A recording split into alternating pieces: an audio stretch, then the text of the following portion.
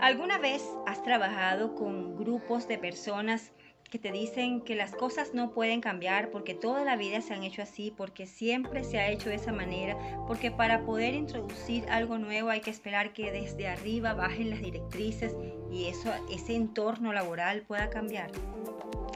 Son equipos de trabajo que han abrazado su zona de confort, se aferraron a lo que siempre han tenido y que ahora se niegan a los cambios tan necesarios en esta vida cotidiana que nos arropa todos los días. ¿Qué te puedo sugerir?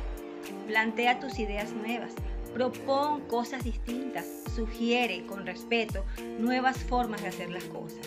Porque aunque toda la vida se hayan hecho las cosas siempre de la misma manera, siempre hay una mejor forma de hacerlo, siempre hay una mejor forma de lograr lo que hasta ahora se ha alcanzado.